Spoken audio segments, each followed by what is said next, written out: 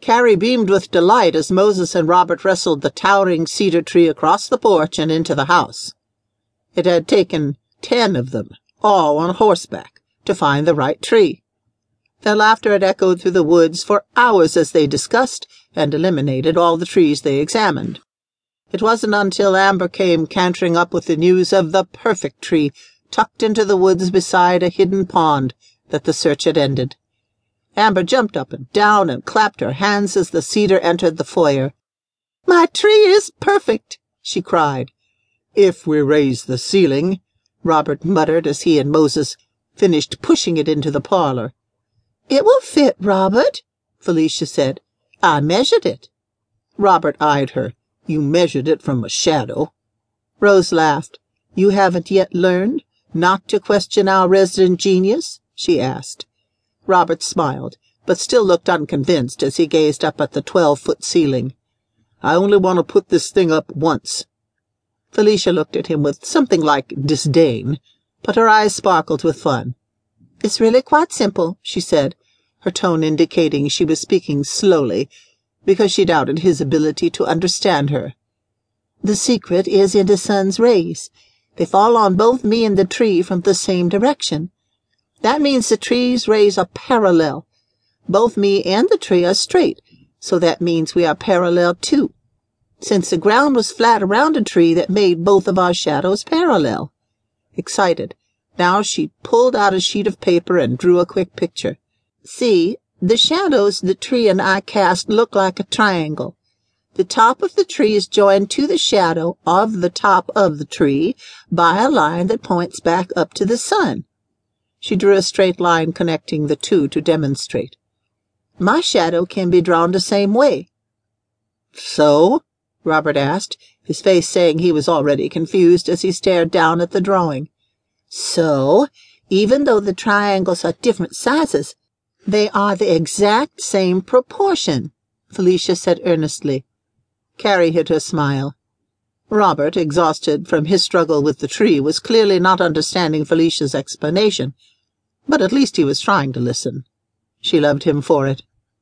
"It was easy to figure out my shadow," Felicia continued. "I'm 5 feet tall. My shadow is 2.5 feet long, or half as long as my height. The ceiling is 12 feet tall. That meant our tree had to have a shadow no longer than 6 feet. When Amber found this tree, I was able to calculate its height." Moses chuckled when he looked at Robert's face.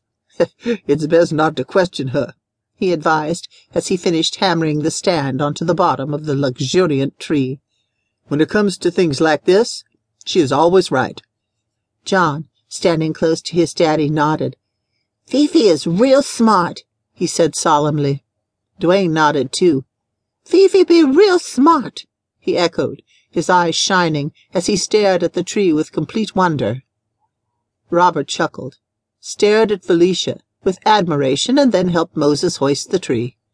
He knew this was the first time Dwayne had ever seen a Christmas tree. The resilient little boy seemed to have completely forgot the beating that had taken his little sister and almost killed him. Maura and Dwayne had moved into the room Perry and Louisa had occupied as soon as they left for Cromwell Plantation. Dwayne had erased John's sadness at seeing Jasper ride away in the carriage. Maura was helping Annie in the kitchen and devouring every book she could get her hands on.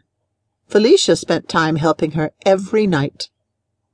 As Felicia had predicted, the tree fit perfectly, its top within 2 inches of the ceiling. "Well done!" Carrie exclaimed as she applauded. "All of you!"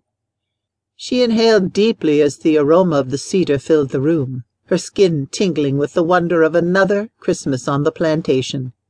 Annie appeared with a platter heaped tall with cookies. Polly and Maura were right behind her, their hands full of trays of coffee and hot chocolate. Just as they set them down on the table, the door opened and allowed in a rush of cold air. Clint and Gabe stomped in, their arms full of cedar boughs to decorate the mantels and doorways. Clint sniffed appreciatively. "I could smell my mama's gingerbread cookies from a mile away." He eyed the platter. "Is it time?" Carrie laughed. "It's time."